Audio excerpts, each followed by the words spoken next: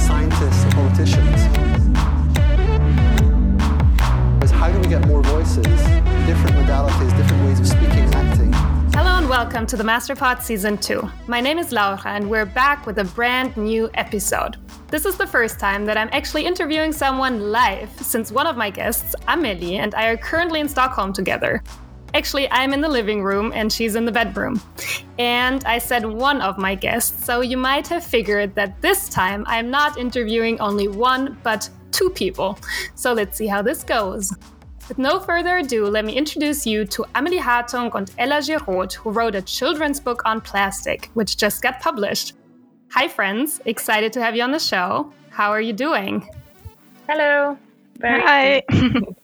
So I guess you're doing well. Yes, we're doing very well. Thank you for the invite. Great to have you here. I just said that Amelie and I are in Stockholm. Ella, where are you calling in from? I'm in Berlin at the moment. You're in Berlin, but I heard you live in Zurich normally, right? Yes, I live in Zurich, but I'm from Berlin, and so it's, we're on vacation at the theater where I'm working, and so I spend part of my vacations in Berlin. Yeah, that's always a good place to be. Amelie and I, whenever we say that we're from or we live in Berlin, people in Sweden are like, oh my God, I want to visit. I've been to the Kit Kat Club. But you're not here on the podcast to talk to me about Berlin and how great it is, but you're here to talk about your book, which just got published. Congratulations to that. And I am very excited to hear more about it. But first of all, Ella, maybe you can tell me a little bit about who you are. Yes, I'm say my real name is Eliza, so that's also written on the book. So I'm Ella, I'm 30 years old, and yeah, as I told you already, I'm from Berlin, but I'm living in Zurich for quite a while now, and I left Berlin, I think already 10 years ago or something, lived quite around the world already, and ended up in Zurich. And you work at the theater there? Yes. That's very cool. It's also very fun that your nickname is Ella, because one of our great tasks during our vacation in Sweden for Amelie and me has been to figure out what the Swedish nicknames are, because, you know, you shorten them very interestingly, like Simon becomes Simme and Wilhelm becomes Wille. So Eliza becomes Ella. You're practically a Swede. Amelie, who are you? My name is Amelie. I am a yoga teacher in Berlin. I also worked the last 5 years in cultural management. And yeah, I'm very into sustainability. And that's why we're here, I guess, today. That's very true. The book you published is called, in German, Dodo und das Plastikmeer, which we this morning decided to translate to Dodo and the Sea of Plastic. I hope that's okay for you, Ella.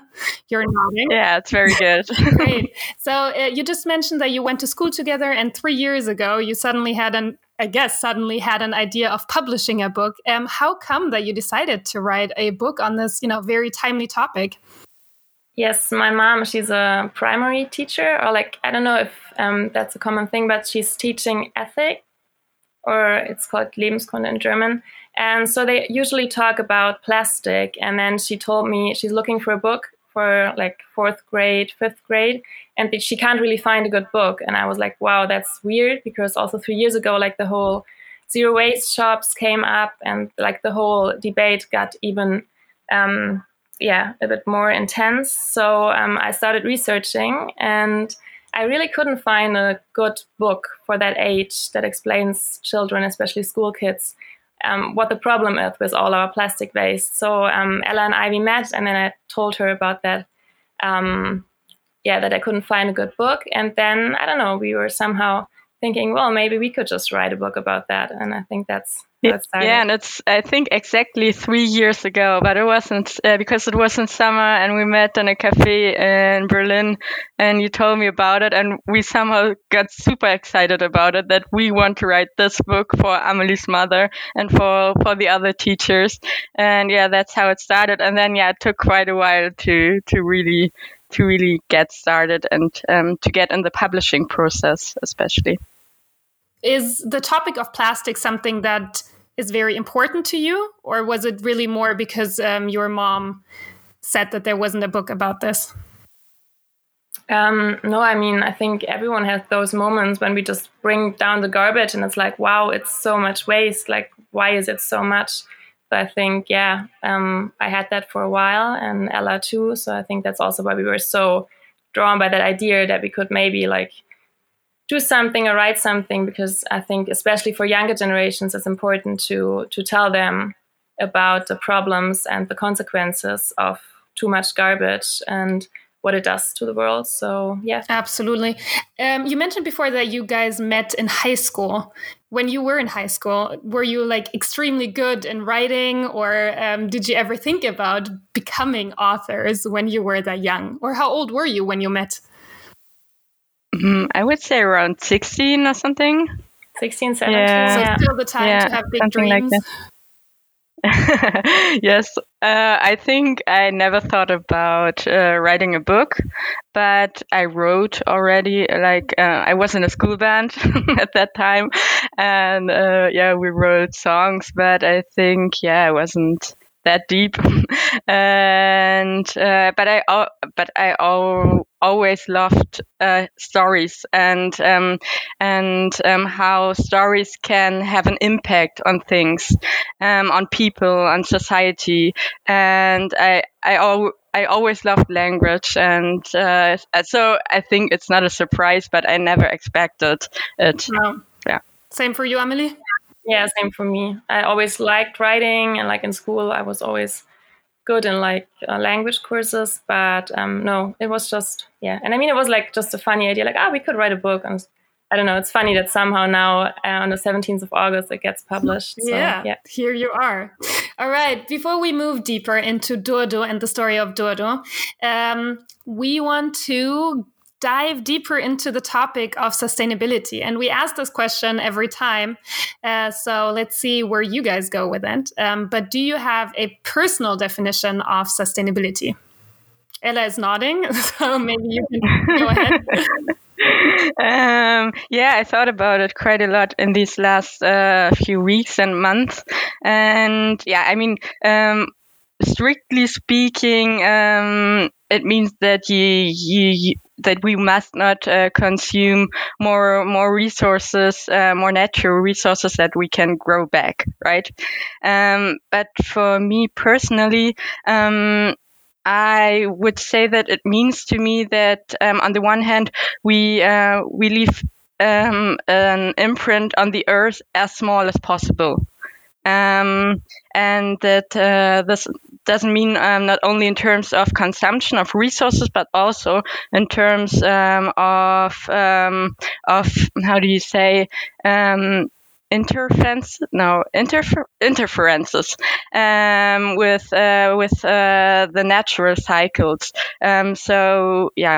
So like plastic, that you don't leave the plastic in the park, something like that. And on the other hand, that a way is found that the entire world population can somehow get the same standard of living. And this is not possible with the way we live in the Western world nowadays, today. And so this is something that sustainability means to me, that we find a way of living that everybody can live, and on the same side we don't have an impact on natural cycles. Do you agree with that definition, Amelie, or is there anything you would like to add? Yes, I do. And in our book, how we explain it to kids, it's also like that everything we do, we think of what it means to upcoming generations, like what it does to the world. So I think it's often like a misunderstanding that it's like, for example, there's a waste cycle, because there's not. It's always like some end product being there in the end that has somehow to be, that we need to deal with. So I think for me personally is, like Ella said, just leaving like a small, like the smallest possible imprint on what my living on this earth means, like what it leaves behind somehow. So you mentioned multiple times that like the individual, it's very important for the individual to not leave an imprint on the world.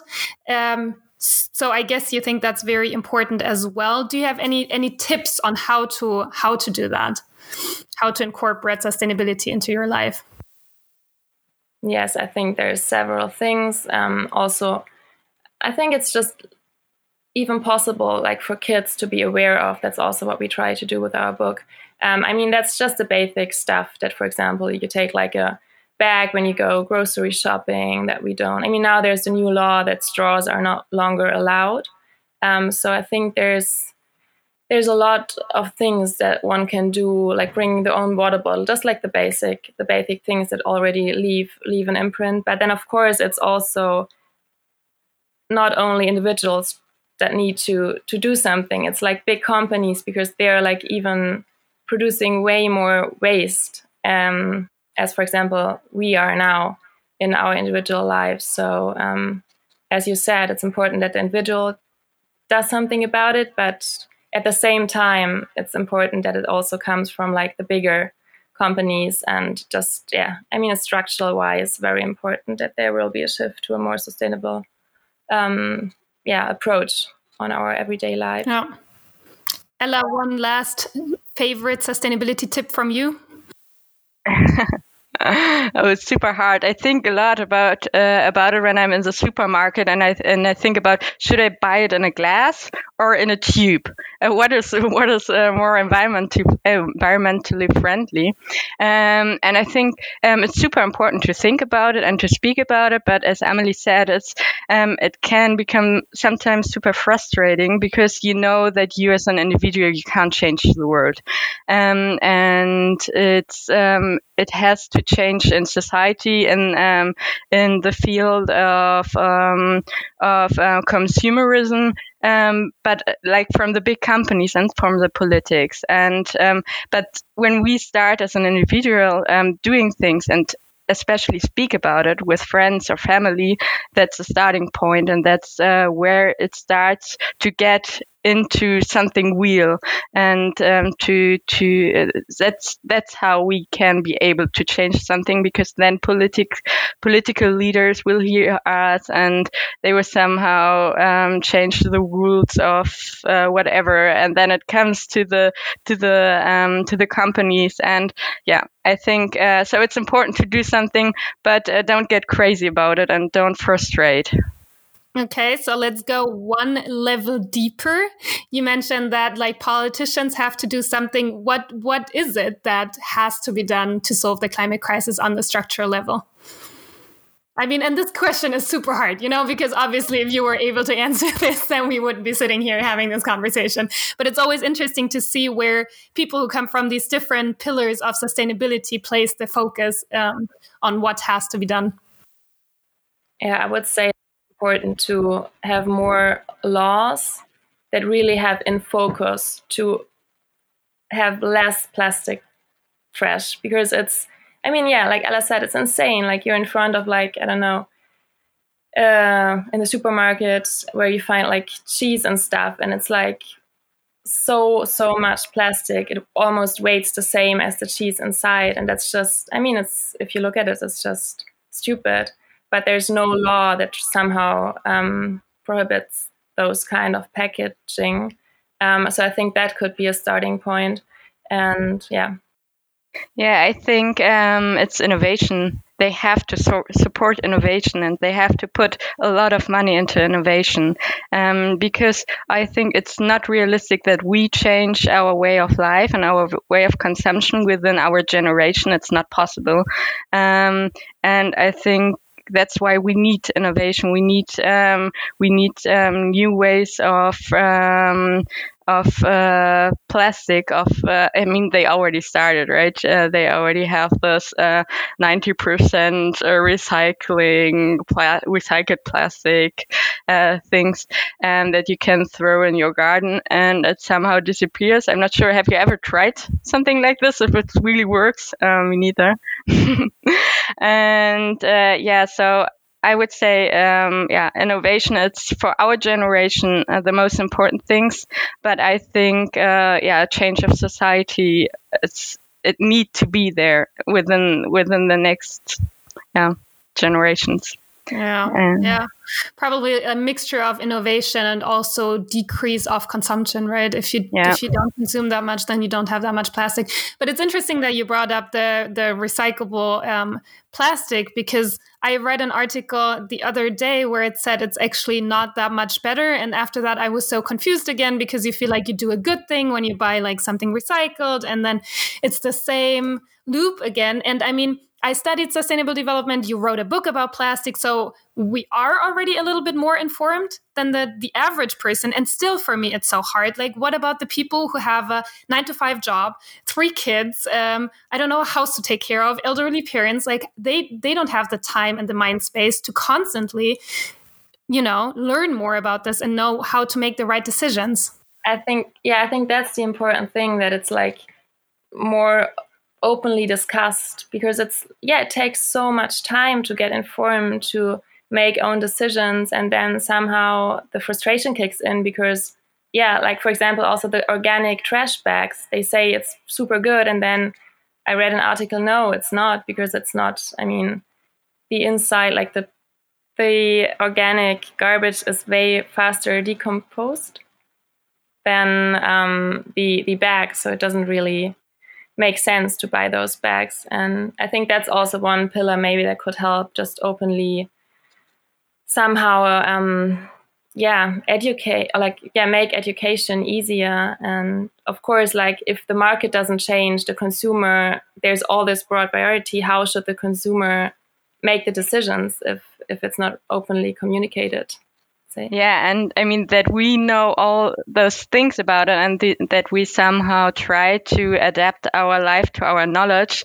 That's a big privilege. We also have to see that all the time, that we have the time, we have the money to do that. And most of the society, I can only speak about Germany or Switzerland, they don't have this privilege. And this is also why it's super important that the politics and that they start doing something against it, so that it's far more easier to get access to that knowledge, and that it's also easier to be part of a change. Yeah, I absolutely agree. And I think the example of the trash bags is really helpful, because you go to the supermarket, you see these 2 trash bags, and then why do you have both trash bags in the supermarket? If there were laws and regulations, then there would only be one, and then you can only buy this one. And it would make everything so much easier. Do you have a favorite resource on sustainability that you turn to for informing yourself? I think we did a lot of research. There's one, because we also talked about there's so much different stuff in the supermarket. So I think it's a German book, but I think you find the recipes also online. So, for example, I do all my stuff for cleaning. I just make it myself. And it's like, because I don't need 5 different things to clean my flat. And I think that's also, like, marketing wise, from the big companies, of course, they offer like so much different things. And then if there's, I don't know, like, the book is called 5, I can't really translate it actually, but it's a book about, or with recipes, only 5 different materials, like soda and natron, is it called in English? So you can just mix it yourself, and then it's so much cheaper, and it's so little waste afterwards. So I think, I mean, that's because we also give recommendations in the book how to use less plastic. That was one of my favorite resources. But then, I mean, there's so much information in the internet. So I think we really had so many good resources. So I think there's many people writing great articles about. Especially a lot of good podcasts. We also listen a lot to podcasts, and our publishing house. I think we get later to it to speak about it. But our publishing house, Ökom, it's a German one, they also only have books about sustainability.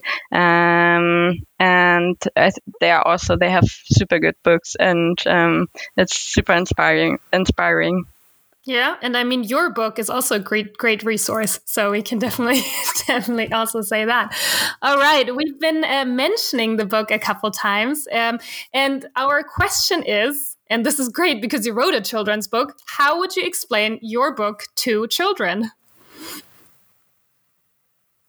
Who goes first? Okay, Amelie, you want to start? Well, I think basically we wanted to have like one main protagonist that children can identify with. So we came up with a pigeon named Dordu, and she's super curious. Like wherever she goes, she asks questions. So that's how it starts. Dordu lives in this backyard, and she's friends with Kim, the girl that lives in the house. So yeah, one evening Kim walks down with so much garbage, and Dordu is kind of making fun of her, like, "Oh wow, so much garbage!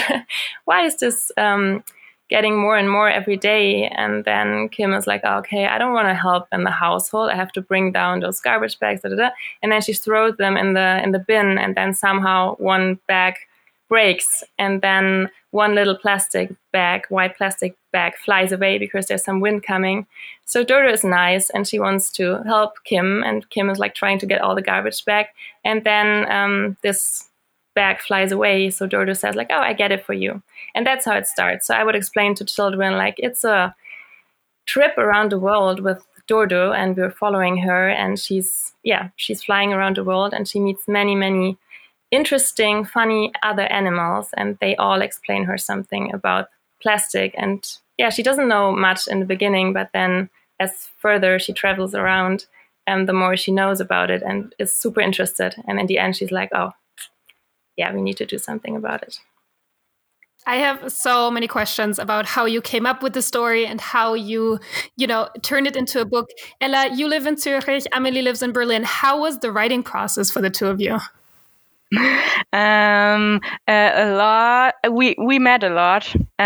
Which I traveled like 3 years ago. I traveled a lot to Berlin, and we met. But the rest of the time we wrote individually, and it was quite interesting because we had this main story. We already talked about the main story, so we had this, and then we started with the chapters, and then we talked before. First, we talked about what should happen in this chapter, and then we said I was in Zurich and Amelie was in Berlin, and we sat on our tables and wrote every chapter like separately, and then afterwards we talked about it, and it was quite often almost the same that we wrote, and so we picked the best of each version out, and that's how the story grew. And it was super interesting and super fun that you weren't alone in this writing process. Also, when you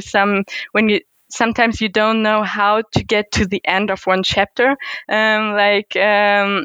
it's too long, and it's not very catchy, and something is missing, and then you talk to the other person about it, and then you find a way to get there, and that's super funny and super interesting, and I profit a lot from that co-working writing. Was very good experience, and I would always do it that way. Yeah, it's really like it's good if you're like a team, because also, I mean, we said the whole process was 3 years, and also like finding a publisher was really at some points exhausting. So there was always one person who had a bit more like energy, and it was like, "Hey, no, let's go. I write it to that one." And then the other one had like also, I mean, we had full-time jobs at the side, and was more uptaking with their other work. So the other person could like push it a bit. And so I can totally recommend this kind of co-working when writing a book. So yeah. What I also find is so inspiring, because Amelie and we've been talking a lot about the book on our trip, and she mentioned that you never really had major disagreements. Like working 3 years with a close friend on a book, it kind of calls for a lot of different troubles. But from what I understood, you managed to be really civil and very, like being a really good team about it. So I think that's really great. I would never want to write a book without Amelie now because because it's so helpful. Really, as you said, like sometimes you're really low on energy, and then the other person is coming and motivating you, and it's super super great. And I think we never disagreed on something. We always found. I think we never found a compromise because we always agreed on what the other person said. So I think it was really really good that we were such good friends before already, and that we have this super respect for the other person, this big respect, and that was super helpful. Yeah. No, I think that's great. And one thing that you also mentioned, Amelie, is that this entire book was some sort of a family business as well. Since your dad made the drawings for the book. Can you tell us a little bit more about that? Yeah, I mean, it was so interesting to see this whole process because, I mean, now we have the book in our hands and it's a book and it's beautiful. But it's insane how much work a book like this takes. It's crazy because it's 56 pages and every page is also with a drawing. So maybe we can just talk a little bit about how we found when we found the editor. There was, of course, the next question. Okay, who can help us with illustrations? And I mean, it's money. Because we're really not good in illustrating. No. No, that was not an option at all. So, and then, of course, money-wise, it's very difficult as well because also we did a crowdfunding for our book. So we found the Ökom publisher or editor, and then they said we can do a crowdfunding with their platform, which was great. So we had to pre-sell books and get 5,000 euros, around 5,000 euros. So when we achieved that, and we were super happy about it, of course, there was the next step. Okay, so who does the layout? Who does the illustrations? And then, of course, also, with money-wise, it was not that easy because it takes so much time, like so many hours to do that. So I was very lucky because at some point my dad was like, oh yeah, maybe I could. Like I always wanted to illustrate a book, what I didn't know before. And then so he came into our... but I think at that point we didn't know how much work it will be. Yeah, I think true. We were all surprised how many hours he had to work or how many months he had to work on that.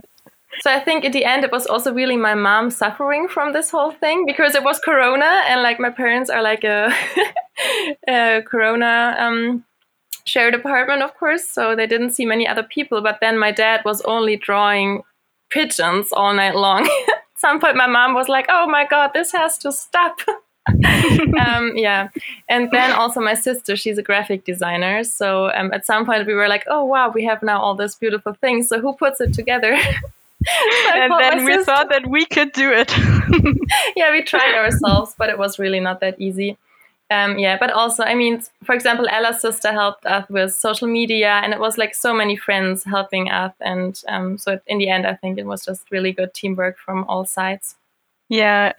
Because, I mean, money-wise, it's really hard to start being an author and to write a book when you've never written something before, because the publisher they produce the book and they help you with that, but all the rest you have to do by yourself, and in the end you get money from the selling, but you could never pay a salary to an artist for drawing all those pictures for our book. So it's just passion. A shout out to Amelie's family and to Ella's family for helping with the book. Ella, are you coming to Berlin on August 17? And what are your plans for that big day? Yes, I'm coming to Berlin, but the weekend after, I have to work because the 17th is a Tuesday, I guess. And so we will celebrate on Zoom, but I think we are all very used to that kind of celebrations now. But then the weekend after, we will meet in Berlin and we will celebrate a bit with our families because, we still can't have a big party at the moment. But I think that's already really cool that we can meet actually to celebrate it. Yeah, that's very true. Amelie, I've been seeing you work during our stay here in Sweden quite a lot. You've been writing to people, and I know you're also very excited to actually go back home to Berlin to see the published book. But what are your tasks now that you've you wrote the book. The book is with the publisher. It's not published yet, but it will be published. So what happens now? Yeah, at the moment we write lots of emails to people, to media, in order to promote the book, because I think there's this rule, like 2 months before and 2 months after the publishing date, you can really promote the book. And of course, for us, it's so important that many children read this book because that's why we wrote it. So we really hope that, especially in schools, it will be read. Like my mom tried it with her classes and she said it went well and the kids were excited about the story. And we also, for this, I think it's almost ready. My sister has to lay out it, but we made quite different school materials for the chapters. So it's very easy to use the book for school classes. So we even, we said, okay, there's chapter 1 and 2, and then there's those different school materials a class could do in order to really understand what is microplastic, how does the ocean garbage, I don't know the English word, garbage patches, for example, where are they? Very different takes on what plastic does to our world. So I think that's what we do at the moment to really promote and try to inform people. One follow-up question. Did you ever, during the writing process, involve children in, show the book to children and see what their reaction was? Yeah, my mom, your mother did. Yeah, with her classes. And I think, she gave us some feedback. We also showed it to other teachers and asked them. Yeah, that's helpful. Okay, that's probably very helpful to get direct feedback. Because also, I don't have any not much contact to 7, 8, 9, 10-year-old children, not at all. So it was good to get some feedback. Yeah. No, that's very true. The book is currently in German. Do you have plans on translating it into English? It's up to the publishing house, actually, when they get requests from other countries, from other publishing houses from other countries. It's they will decide if it's worth it to translate it. But we would be super happy. That's the best thing that could happen, that it gets also around the world, the book, and not only the plastic bag. That's true. So let's hope that some publishers are listening to this podcast and then buy your book in German and then ask for it to be translated to English. What do you have any plans for the two of you? It seems like you're a we say in German eingespieltes team. You're a team that works very well together. Do you have any projects for the upcoming future? Yes, we do. I think one other big topic is at the moment the climate crisis. And we would love to do a project with that, maybe again a book. Because also I think it was so interesting to really dig deep into one theme. And I think there's so much I still want to know about climate crisis, what we can do.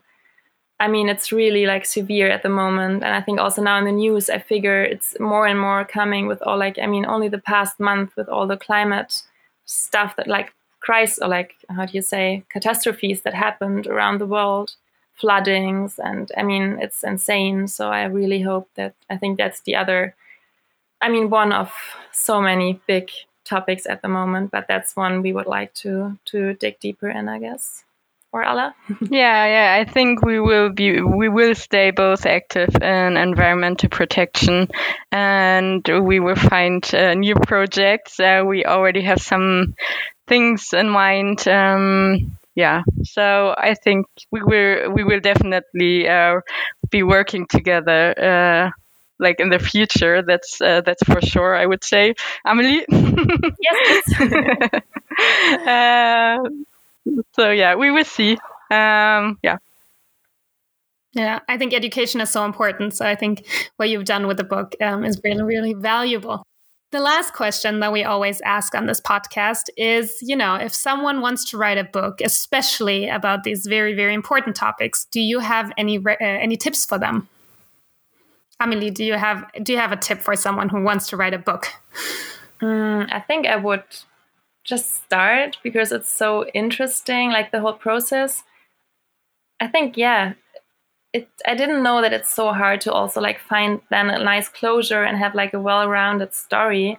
But it's also so much fun to like see if I write it in that direction. Oh no, I can't really go there, so I change it a bit.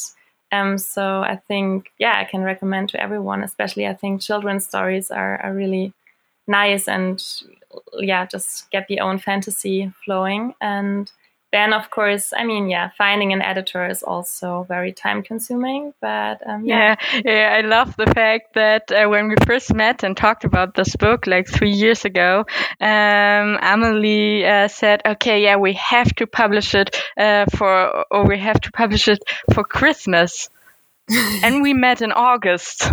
And that was maybe a bit too optimistic. And I was already, let's do Christmas next year.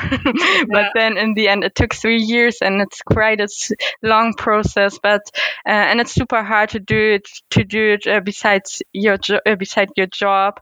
But just if you want to do something like that, just do it. You will find a way to publish it somehow. Especially today, it's super easy to publish something online when you don't find a publisher or publish it by your own. So you will find a way. We were super lucky finding a publishing house because it's not so often that when you start writing books, you find someone who would like to support this. We found someone, and we were lucky. But I think we would have found other ways as well, like publishing it online or that's self-publishing. Always a good publishing, option.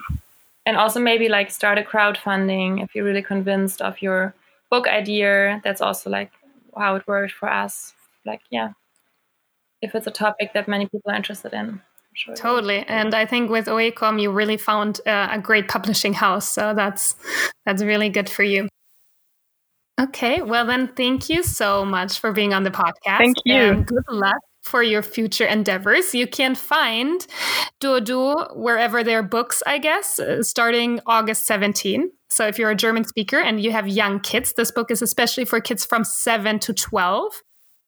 So they can learn a lot about plastic. And I heard you also have an Instagram page, so you can find Dodo on Instagram. Yes, and on Facebook. And on Facebook, exactly. All the social medias are covered. I tried to convince Amelie of getting a TikTok. I think it would be also amazing. But she said, Ella, you're the person who does social media. So yes. We will talk about it. Let's see how that's going to go. Well, Ella, Amelie, thank you so much for coming on the show. Thanks for having us. And good luck. Thank you. Bye-bye. Goodbye. Bye.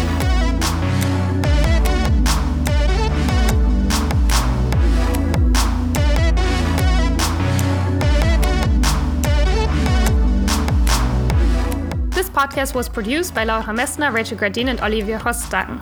Social media is handled by Kelsey Medina. This episode was hosted and edited by Laura Messner.